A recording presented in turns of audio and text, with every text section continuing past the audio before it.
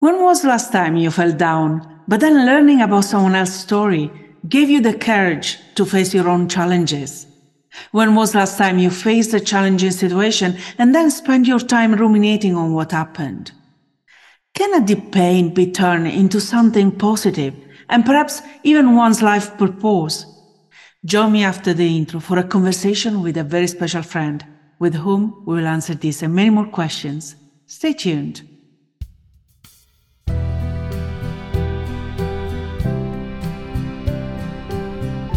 Do you feel stuck in your life? Do you feel unhappy but not completely sure why that is?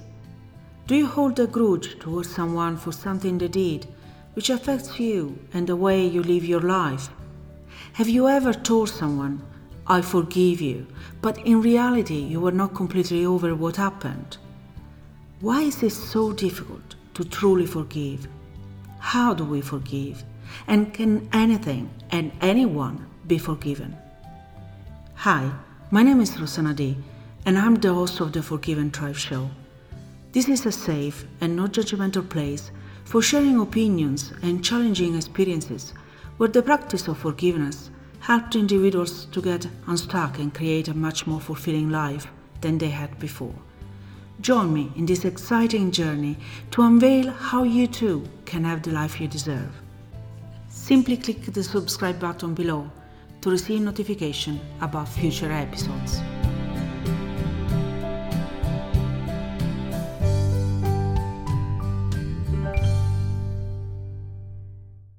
Welcome to the Forgive and Try show. There are situations and events that have the power to completely change the trajectory of our life.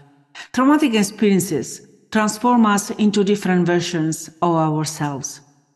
But whether those changes are for the better or worse is largely up to the choices we make, our perception, our mindset, and most importantly, what we focus on. Because in the aftermath of those situations, it becomes so easy to get caught up in what happened and in what could have been. But when we find the courage and the strength to rethink the painful events of our past, we can rewrite some of the most awful things we experienced into opportunities that propel us forward on our path to reaching our own purpose. So today we want to explore exactly that: how pain and extremely challenging situations can be turned into life opportunities and fulfill our own life purpose. And we dive into this fascinating topic with a remarkable woman, Dr. Phillis Dewitt. Phillis holds a master's degree as an advanced practice nurse, doctorate degree in nursing, and a postdoctorate as a family nurse practitioner. She endured a very brutal childhood, but she didn't let this challenging start in life define her in any way, and turn all her challenges into good for her and others. Together with her husband, Tony, she fostered over 100 children and took permanent legal guardianship of 10 of them. They received many awards for their work with children, including the State of Illinois Family of the Year. In 2006, her husband Tony unfortunately passed after a 12-year battle with cancer. But this didn't discourage Phyllis. She continued her mission and her work. After remarrying in 2010, she continued her work with international missions and started traveling together with Craig, her second husband, to underdeveloped and often remote areas of the world. So far, Phyllis has completed over 30 international medical mission trips, and she continues to provide medical care to families and to rescue abused and neglected children all over the world. Together with her friend and co-author, Mary Sandrini, she published recently her book, I'm Still Standing: How God Turned My Pain into Purpose, where they discuss about overcoming trauma and abuse. Hi, Phyllis. Welcome to the Forgive and Try show. Thank you so much for taking the time to be with us today. Well, thank you for having me. This is such a delight and such an honor for me to be here. Thank you so much. Well, I read a few things about your bio, and I introduce you as a remarkable woman, and I don't say this lightly. I would like to start with you and your story. Your start wasn't easy. Right. So, and I tell people this, that a lot of my story has been validated through being able to talk to some of the abusers as far as the age, because I wasn't real clear about my age when it first started. But I started being sexually abused when I was about 3 years old. And it happened with multiple different family members. And unfortunately, that's not uncommon.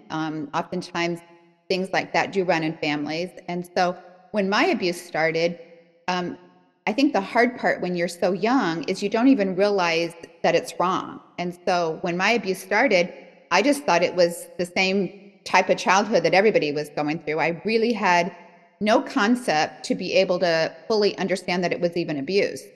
And because there was so much anger and violence and animosity in my immediate home with my parents, um, oftentimes the abusers were so loving and tender and kind that it felt like it was a difficult challenge to call it abuse in the beginning. And so it wasn't until I told somebody when I was about 8 that I could see their response on their face. And I knew all of a sudden that what I was talking about wasn't normal. And then as I grew older, I started learning more and more that it wasn't normal. And all of that, all the shame and guilt, honestly, didn't attach itself to it until I was 8 years old and told somebody. And then all of a sudden, now you're afraid to tell anybody because you already saw one person's response. And that, unfortunately, in my life, the abuse continued. And when I was probably about 15 years old, my mother and father got a divorce, and my mother went to go live with one of her brothers. They got separated. And her brother's was my uncle, which was one of my abusers. And I just wasn't going to go. And I ended up going into foster care. And so my first foster home, my foster mom was an amazing woman, and she had a little girl, and she was pregnant with child number 2. And her husband got arrested for bank embezzlement, which I think absolutely just shocked her to death. And she just said, I can't continue doing foster care at this point. So I needed to go to a different foster home. So I went to foster home number 2. And I was really excited in the beginning because it was a home that I knew from my church that I was attending. And he was a deacon at our church, and she was a housewife. I think she worked part-time at the time, but so I was excited that it was going to be, somebody safe from my church. And just a few weeks into that experience, my foster dad started molesting me. And so I went to my youth pastor at the church and I told him what was going on. And his first response was, I just can't believe that. I need you to bring me some proof. And, how does a 15-year-old prove something like that? So I asked him what he wanted me to do. And he said, I want you to come to my office and I want you to call your foster dad from my office. My foster dad was a firefighter, so he worked for 24 hours and off for 48. So that was easy to do. So I called him from his office and he listened in on the extension.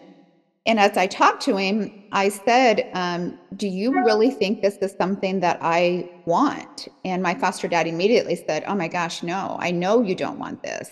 I know that this isn't something that you're bringing on yourself. I have a problem. I had a problem long before you ever moved in here.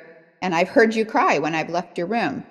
And so after that conversation, my youth pastor was totally apologetic and said, oh my gosh, I believe you. I had no idea. This just seemed too outrageous to comprehend, but I'm going to take you in and I'm going to explain to our senior pastor everything that's going on and see what the next step is. So I walked in with him to go see the senior pastor of our church. And so my youth pastor told the senior pastor the whole story, told him that I had, called my foster dad and he had listened. And my senior pastor told me to leave the church and never come back, that I was no longer welcome there. To my knowledge, there was never any discipline against my foster dad. He remained the deacon of that church. And here I was now, a 15-year-old, 16 by this time, and no church. That was my huge foundation for my faith, for my strength, and everything. So it was pretty overwhelming for me. And my Fortunately, I had graduated from high school at the age of 16. I actually skipped a year of high school. I kind of overcompensated for a lot of struggles by really diving into school. So I went to the state and they made me an emancipated minor. So that what that means in the United States is at the age of 16, if you have a job and if you are already done with school, then you are legally now your own guardian and you live on your own and you pay your own bills and you take care of everything. And so here I was, 16, and declared an emancipated minor. And but the hardest thing for me was I was without a church. And so unfortunately, some of my coping skills weren't very mature then. And I actually attempted suicide. And so I took several sleeping pills and got a hold of some really disgusting tasting lime vodka and drank the lime vodka and took the sleeping pills. And that was one of my first hospitalizations in a psychiatric hospital for these issues. And, sadly, when you're abused like that, you tend to fall into almost a repetitious trap. And someone explained it to me like this. They said they could take, two women that have been sexually abused from an early childhood and place them in a room with 500 other women and then bring a perpetrator into that room, and he would migrate to those two women immediately within 5 minutes. And I found that pattern happening in my life. I, found it. There was a police officer that ended up raping me. There were just multiple things that just kept repeating themselves in my life. And I couldn't quite figure out what was going on. But then I got married. And so I was 18 years old and I met my first husband. He was 27. So there were 9 years between us, and we got married. And within 3 years, we've got 3 little kids. And then I had a total hysterectomy. I couldn't have any more children. The doctor said that I'd had so much scar tissue from my early childhood abuse that it had created a lot of adhesions and things around my tubes, and so I couldn't have any more children. So we started doing foster care, and in the meantime, I had gotten into counseling, and I was getting some help on trying to figure out how to handle all of this in a healthy way. I was struggling with an eating disorder. I was struggling with self-harming. And I've got 3 babies to take care of. And so the counselor helped a lot. And like I said, we started doing foster care. And over the next 27 years, we fostered over 100 kids.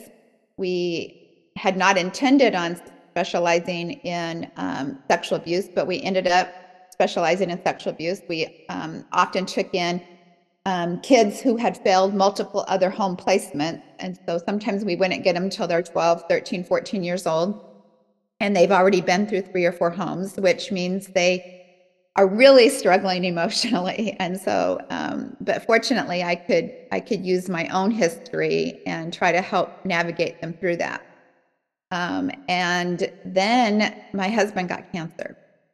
And so actually right before he got cancer, before we knew about his cancer, I had gone to him and said, what happens if something happens to you? I don't even have a college degree. I have no profession. I have no way of taking care of these kids. And he said, honey, nothing's going to happen to me. I am super healthy. I'm young. You're just worried too much. But I started nursing school anyway, thinking that I needed to have a profession.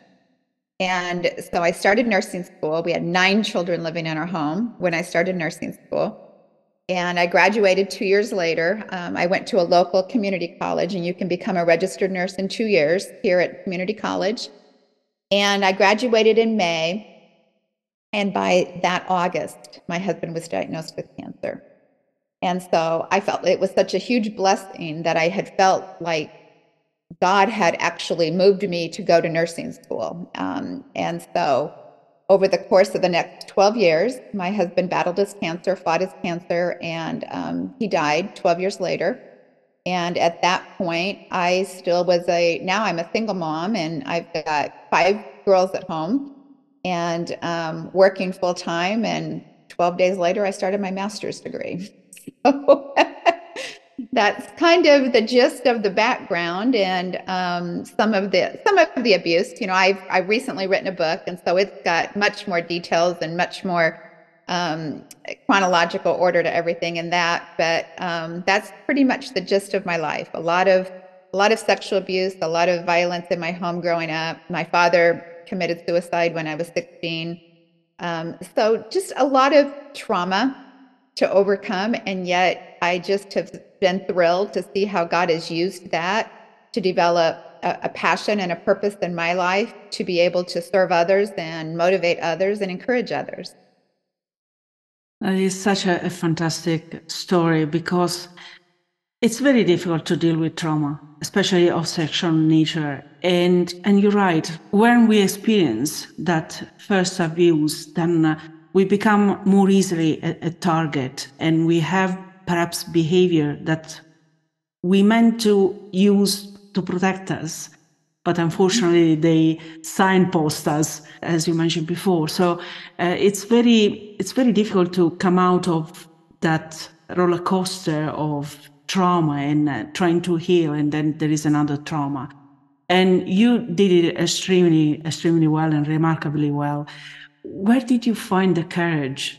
Well, I think for me, what I try to encourage other people is I think the people that struggle the most in trying to navigate through this are the ones that keep it a secret. And so I think that secrecy really makes the shame and the guilt grow so much that it paralyzes you. And so what we think we're doing to protect ourselves is actually damaging us even more by keeping it a secret. And so once I learned to start using my voice and telling people my experience, and I had not read this anywhere. I just started feeling stronger, and I started feeling more empowered, and I started feeling like maybe even the bad things that happen in our life can serve a purpose. And so it just was kind of a roller coaster for me. The more I used my voice to encourage somebody or tell them about my story, the less of a negative impact my story had on my own personal life. I love that. I always say sharing is caring. And I don't know where I heard this sentence, but I truly believe that. And one thing is to talk about it. Another thing is to put that timeline back on a piece of paper, black and white. How was that? You know what? It's so fun to look back on that because I feel like even my first husband prepared me for that. One of the things that he and I had the privilege of doing and the strength to do was to confront each one of my abusers before he passed away. My husband said, what do you want to do? And I said, I would like to confront them, not because I'm angry, not because I want to get any kind of, frustration out on them, but because I want to be able to validate my own memories or correct my own memories if my memories are wrong. And so we were so blessed. My husband went with me to confront every single abuser, with the exception of one who was already passed away. And not one of them, not one single one denied what they did. In fact, most were very apologetic. They helped me put a timeline. That's how I found out that I was 3. I kind of thought I was pretty small, but I didn't totally realize I was 3 until one of the first abusers said, "Phyllis, you were 3 years old when I did this." And so we had all of that. And before my husband died, he said, I'm worried. He knew he was dying. And he said, I think someday you will write a book. And he says, I don't know when that will be, but I worry that a lot of the credibility of your story will die when I die.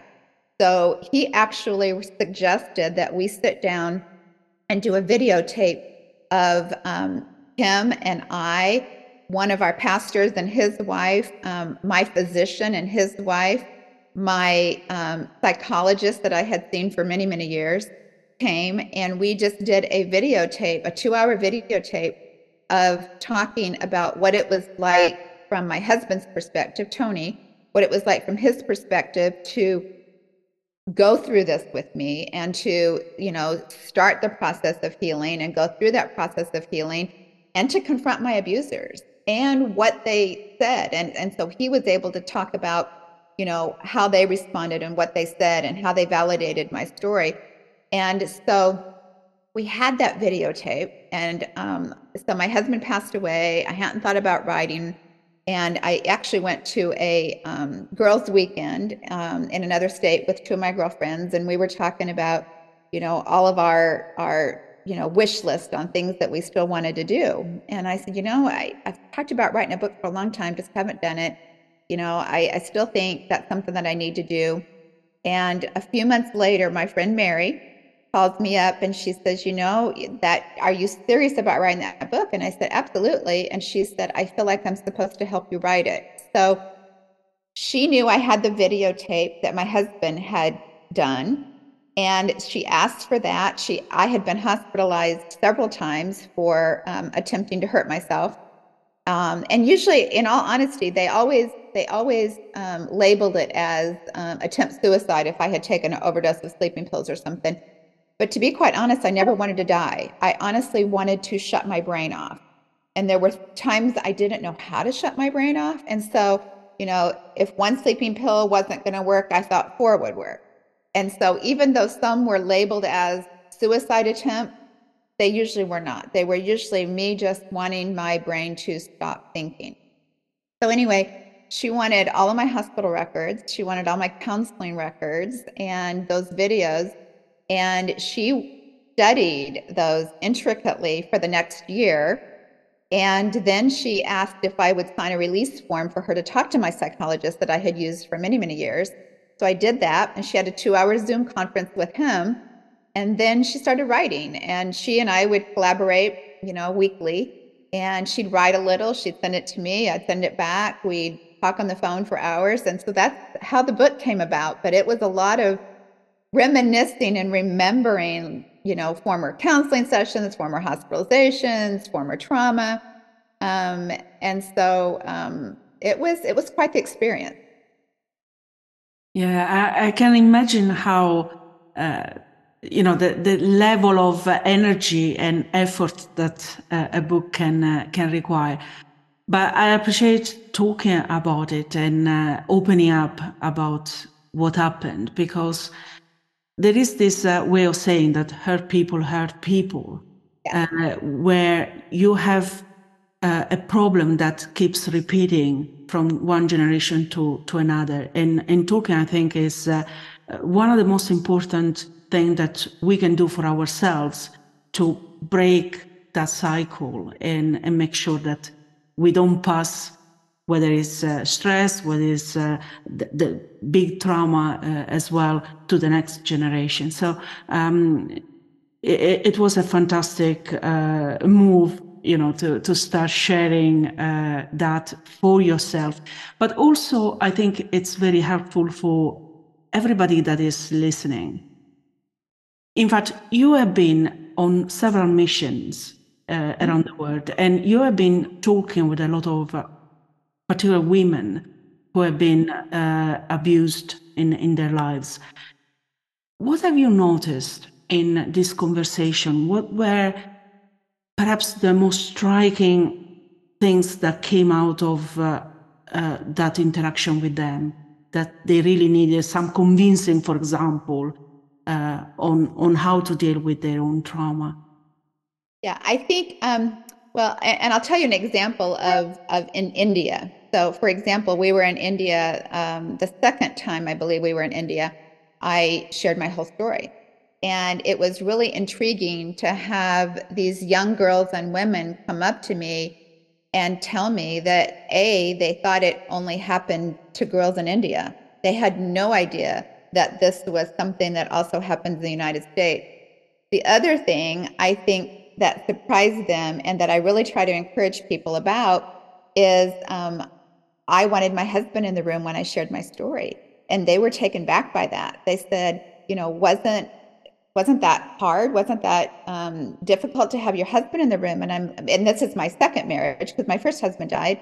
And I said, absolutely not. I said, I have nothing to be ashamed of. I have there's no embarrassment to my story. And so helping them see that having this kind of a history doesn't leave a mark on your life. I mean, it does leave a mark on your life, but it doesn't have to be a negative mark. I have memories that I'll have for the rest of my life. I've overcome things that are very, very challenging, but at the same time, it doesn't have to cause me to be a victim. It doesn't have to cause me to be less than. And so I think showing them that you can be accomplished, that you can be a professional, that you can be happily married, that you are not afraid of men, that men are not these, this dangerous, horrible thing that you have to stay away from, but that you can have a healthy relationship and a healthy marriage and a healthy family and a healthy profession, regardless of these things. And I think to me, that was the most exciting thing that I saw, that I gave them that hope. Yeah. It's always very difficult, when you have a situation, you have a trauma, then you keep stuck in that trauma. And unfortunately, when you are in that situation, other difficult challenges or situation can happen. So you move from one trauma to another because your behavior is perhaps is different, and you become more prone to be affected by additional trauma going forward. How do you switch from that victim into what I would love to call thriver? Sure. So one of the things that was really interesting, I remember it like it was yesterday, but it was many, many years ago. My counselor, my psychologist that I was seeing, he said to me, Phyllis, I think it's time we start talking about what is there about your behavior that's causing this to keep happening. And he said, now, before we move into this, I want you to understand clearly, I am not blaming you for this in any way, shape, or form. He said, however, if we want to really stop this from happening, we're going to really have to take a close look at what there is about your behavior that makes you more vulnerable. And so one of the things, and I think you learn this as a child sometimes, that we're supposed to be obedient, and we're supposed to be quiet, and women are supposed to be somewhat submissive, and we're supposed to be super polite. And so I was seriously a much more quiet, reserved. I didn't want to make eye contact with people. I was kind of like the wallflower. I'm not going to jump into a conversation. I'm not going to actively engage in a conversation. And so when I started learning about those things and realizing that I needed to present myself in a way that I was confident, that I would encourage eye contact, that I would, even initiate hugs with men and women in a healthy way, that I would be able to engage in conversations that were sometimes challenging and sometimes not one that a woman may always start a conversation about. Even healthy sex patterns, and talking about what is healthy sex, for a married woman. And so just having those kinds of conversations, people look at you differently. And it was my first husband used to say, I feel like I've been married to two different women. The woman I married and the woman you are completely opposite, because I am the one that starts conversations when I walk into a room. I am the one that, I'm gonna grab you on the arm and say, how are you doing? Or, be the first one to shake your hand, whether you're a man or a woman.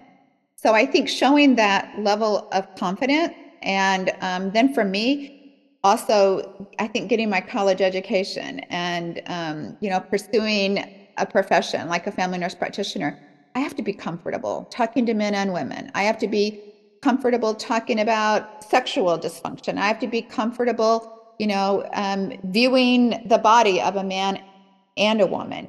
And so I think all of those things help to teach me how to at least appear, well, and I am stronger, but at least not appear to be a victim and be an easy target for those. In fact, I think people are sometimes a little intimidated by me, which is okay.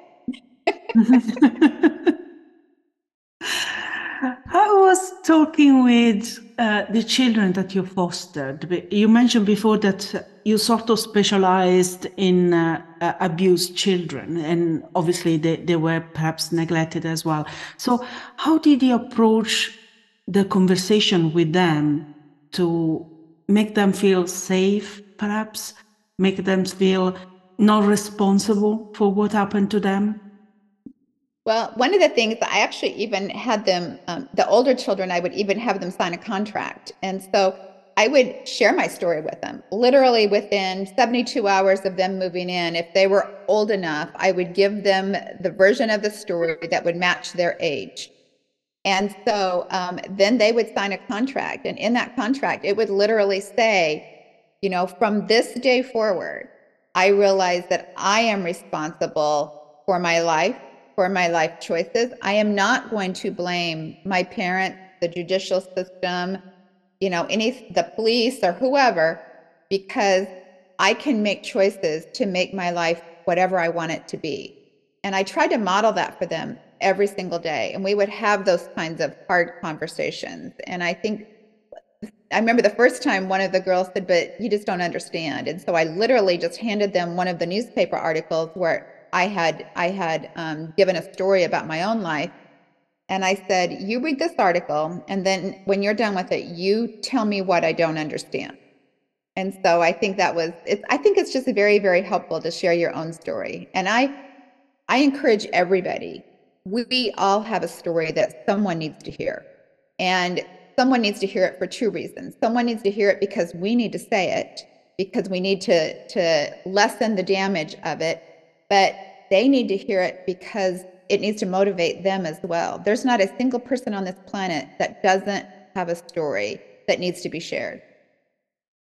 Yes, it's reaching, being comfortable with the vulnerability of and ownership of the story, and being in the knowledge that, yeah, you were not responsible for it. And so you can talk about it, and all the lessons learned, with the good, the bad, and the ugly. I absolutely love that.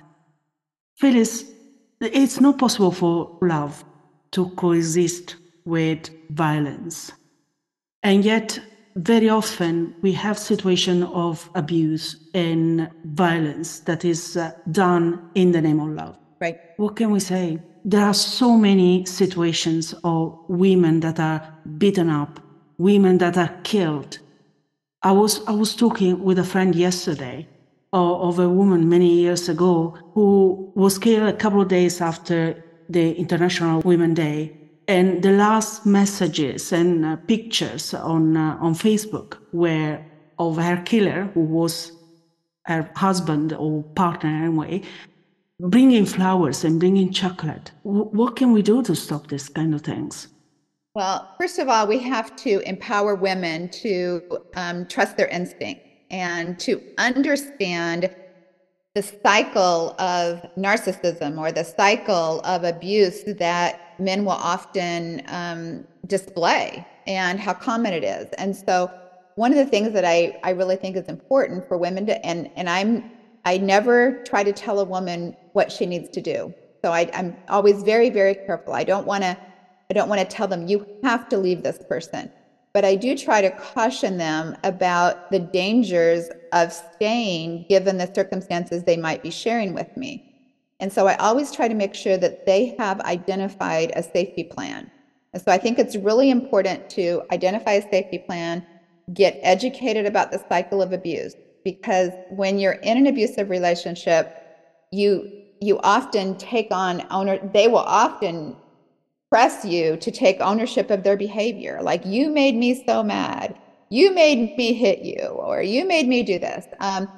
We can't ever take ownership for somebody else's their actions. They're responsible for their actions. And so we have to understand that. And I think the more we inform women about a safety plan, the more we inform women about understanding the full dynamics of the cycle of abuse, that they are going to hit you and then they're going to feel bad and then they're going to give you flowers, then they're going to promise never to do it again, and the following week it's going to start all over again.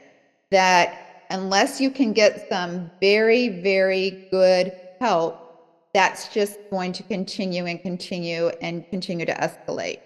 And so I really try to connect them with a good support system and see what kind of support system they have. And if they don't have a good support system, to show them many, many different community support systems and safe homes. We have a lot of shelters for abused women here, and they can get free counseling and free hotlines, and just making sure that they have thought through how they need to respond the next time, because there's almost always going to be a next time.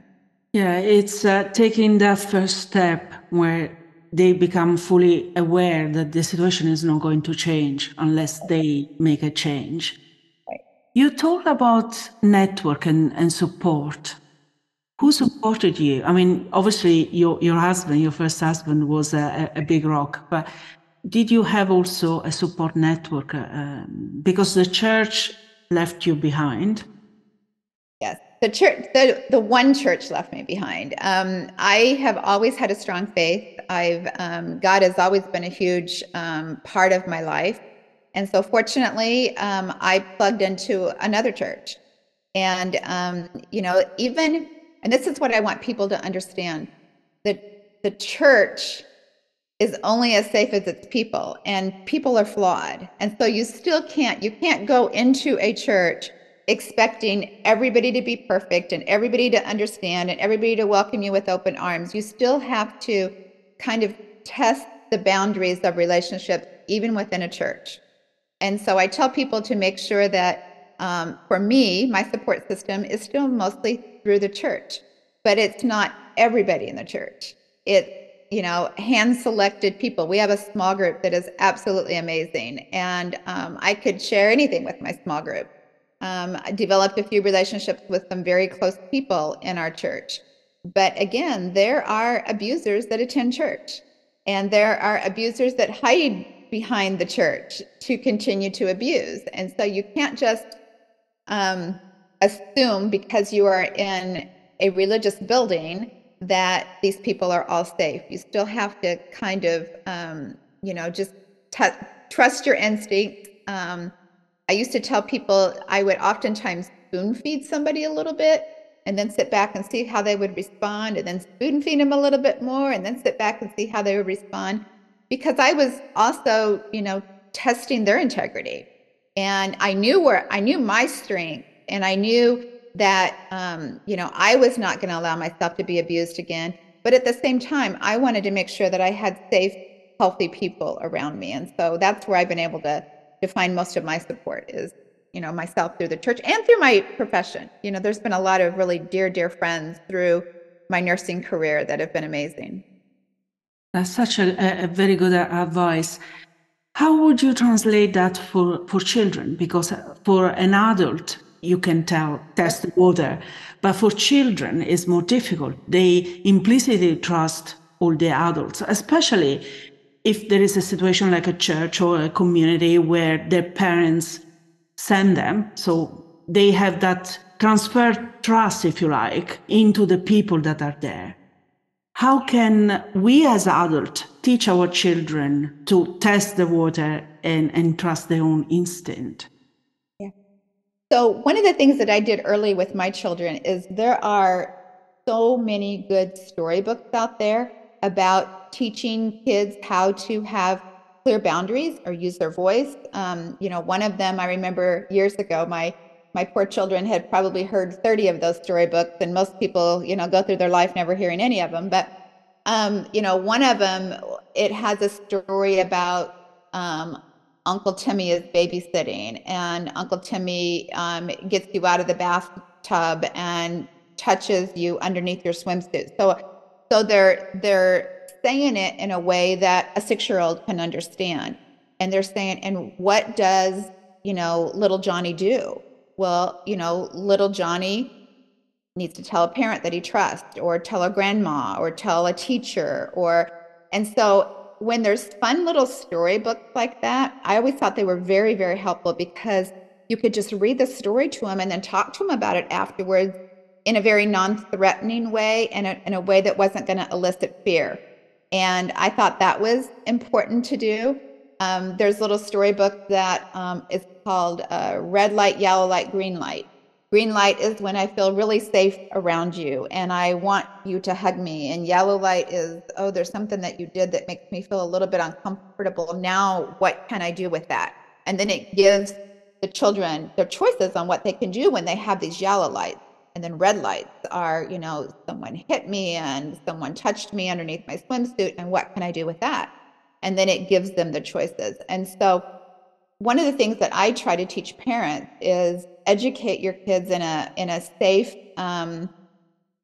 way to not elicit fear. We don't want our kids growing up afraid of everybody, but we also want them to know clear boundaries and what they're supposed to do when they feel a yellow light or when they feel a red light and what a green light feels like. And so I think there's healthy options out there now on ways that we can help teach our children to be safe. You mentioned the word boundaries, and that is a crucial one. And I agree, we should teach our children how to set boundaries and how to enforce them with others. The trouble sometimes is that as adults, we don't know about boundaries and we have not been taught about boundaries. So we don't have them for ourselves. So it's even more difficult to teach to our children. So what would you advise there to parents or? Well, I think the first thing that parents need to do is get the help that they need to be able to understand how important it is to have boundaries, and that children, even as parents, when you're parenting a child and you don't have boundaries with your children, research shows you they don't feel safe. And so children feel safer with parents that have boundaries. And so the first step would be for that parent to figure out. There's so many good books about boundaries in marriage and boundaries in friendships and boundaries with adult children and boundaries with teens. And and I've read so many of them. There's one that's called Safe People. There's a lot of self-help books that adults can use to understand first the importance of boundaries and why it's important to have boundaries, and then how do you start slowly developing boundaries in a good, healthy way. And so I would encourage them to get the help they need first, and then to slowly walk their children through the same process. I absolutely love this advice. Phyllis, we have been talking now for almost an hour and we left the big elephant in the room still untouched. And that's all the emotions that when we are abused, we tend to go through. Sometimes there is shame, sometimes there is guilt, anger. We have all these emotions. And obviously they are not helpful for us. They are very disempowering. They don't help us moving forward with our life. So how do we get rid of these emotions that are not serving us? And I would like to implicitly bring in the concept of forgiveness. Sure. Well, and I do think it's very important to forgive. I mean, I think forgiveness is more for you than it is the other person. And I tell people that all the time. If we're not forgiving others, it's poisoning us. It's not hurting them. And so, but what forgiveness does not mean, forgiveness doesn't mean that what you did to me was okay. Forgiveness doesn't mean I'm going to have a relationship with you. Forgiveness just means that I understand that you may have also had a lot of pain in your life, which caused you to cause me pain. And I no longer wish you harm. I hope that you get the help that you need. I may not have a relationship with you. I may still, I don't have to trust you. Forgiveness doesn't mean I trust you. Forgiveness means that I am no longer going to let it damage me. I absolutely love that. And yes, this is exactly what I wanted to include in the Forgive and Thrive concept.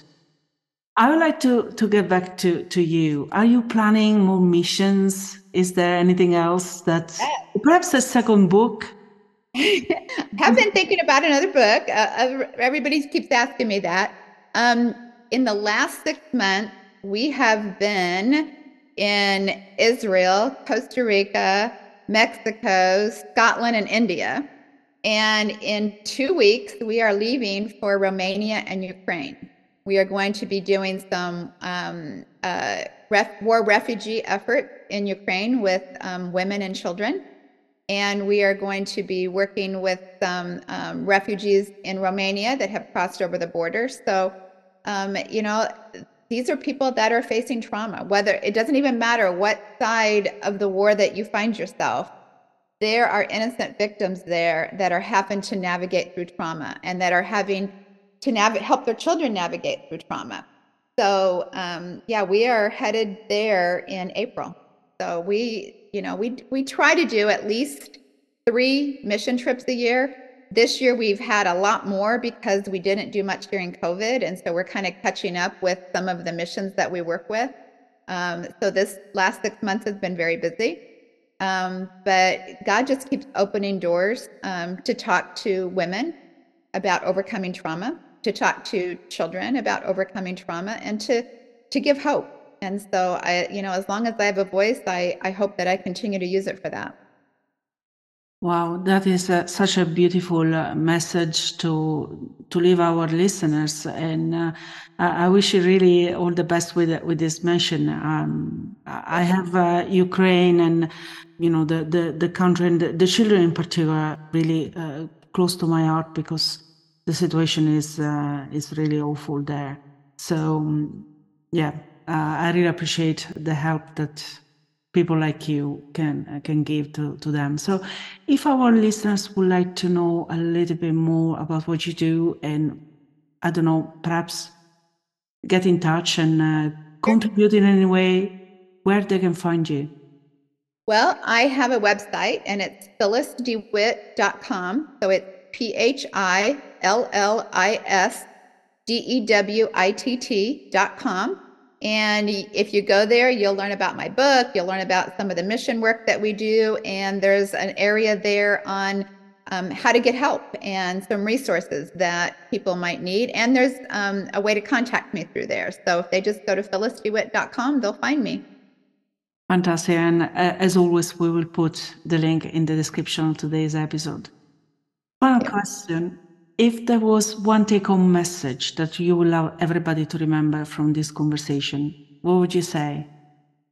I think I would say that don't lose hope and continue to move forward. I really, truly believe that some of our deepest passions come from our deepest wounds. And so I really, truly believe that good things come out of some of the struggles that we have gone through. Well, I absolutely love that. And in fact, probably you will love the quote that I will like to leave our audience today, which is from Rumi, who said, "Don't get lost in your pain. Know that one day your pain will become your cure." Amen. So I think it's very much in line with what you were saying. And with that, I really hope that this episode has inspired you on how the pain you may be experiencing today doesn't have to stay in your life as pain, but can be turned into powerful fuel to ignite your life passion. Phyllis, thank you so much for the time that you dedicated to us today, for sharing so much about your life and your story, the vulnerability and openness that you showed to us. It has been a great pleasure to meet you and to talk with you. Thank you so much. Thank you so much. It's much of a pleasure to meet and talk with you as well. So thank you. Thank you. Well, we'd love to know what you think about this topic. Do you or somebody you know perhaps dealing with emotional pain of struggling with experiences from the past that haven't been healed yet? Or do you have perhaps questions that we didn't address today? So get in touch. Also, don't forget to check Phyllis' website, to follow her on social media, and to read her inspiring book. You will find all the links in the description of today's episode. If you have been affected in any way by the topic we discussed today, as always, I invite you to seek professional help. Join me next time when we will continue exploring inspiring and challenging situations, because remember, we are together in this journey. Remember, forgiveness is like a muscle. The more you practice, the stronger and more effective it becomes. If you haven't done it yet, you can subscribe by clicking the subscribe button below. If you know anybody who could benefit from the topics discussed in this show, do some good and share the link with them. If you have a story that you want to share with us, comments or suggestions on topics you would like to be explored, send me an email at forgiveandthrive@gmail.com. Reviews will also be very much appreciated. And with this, it's a wrap. Till next time, thank you and goodbye.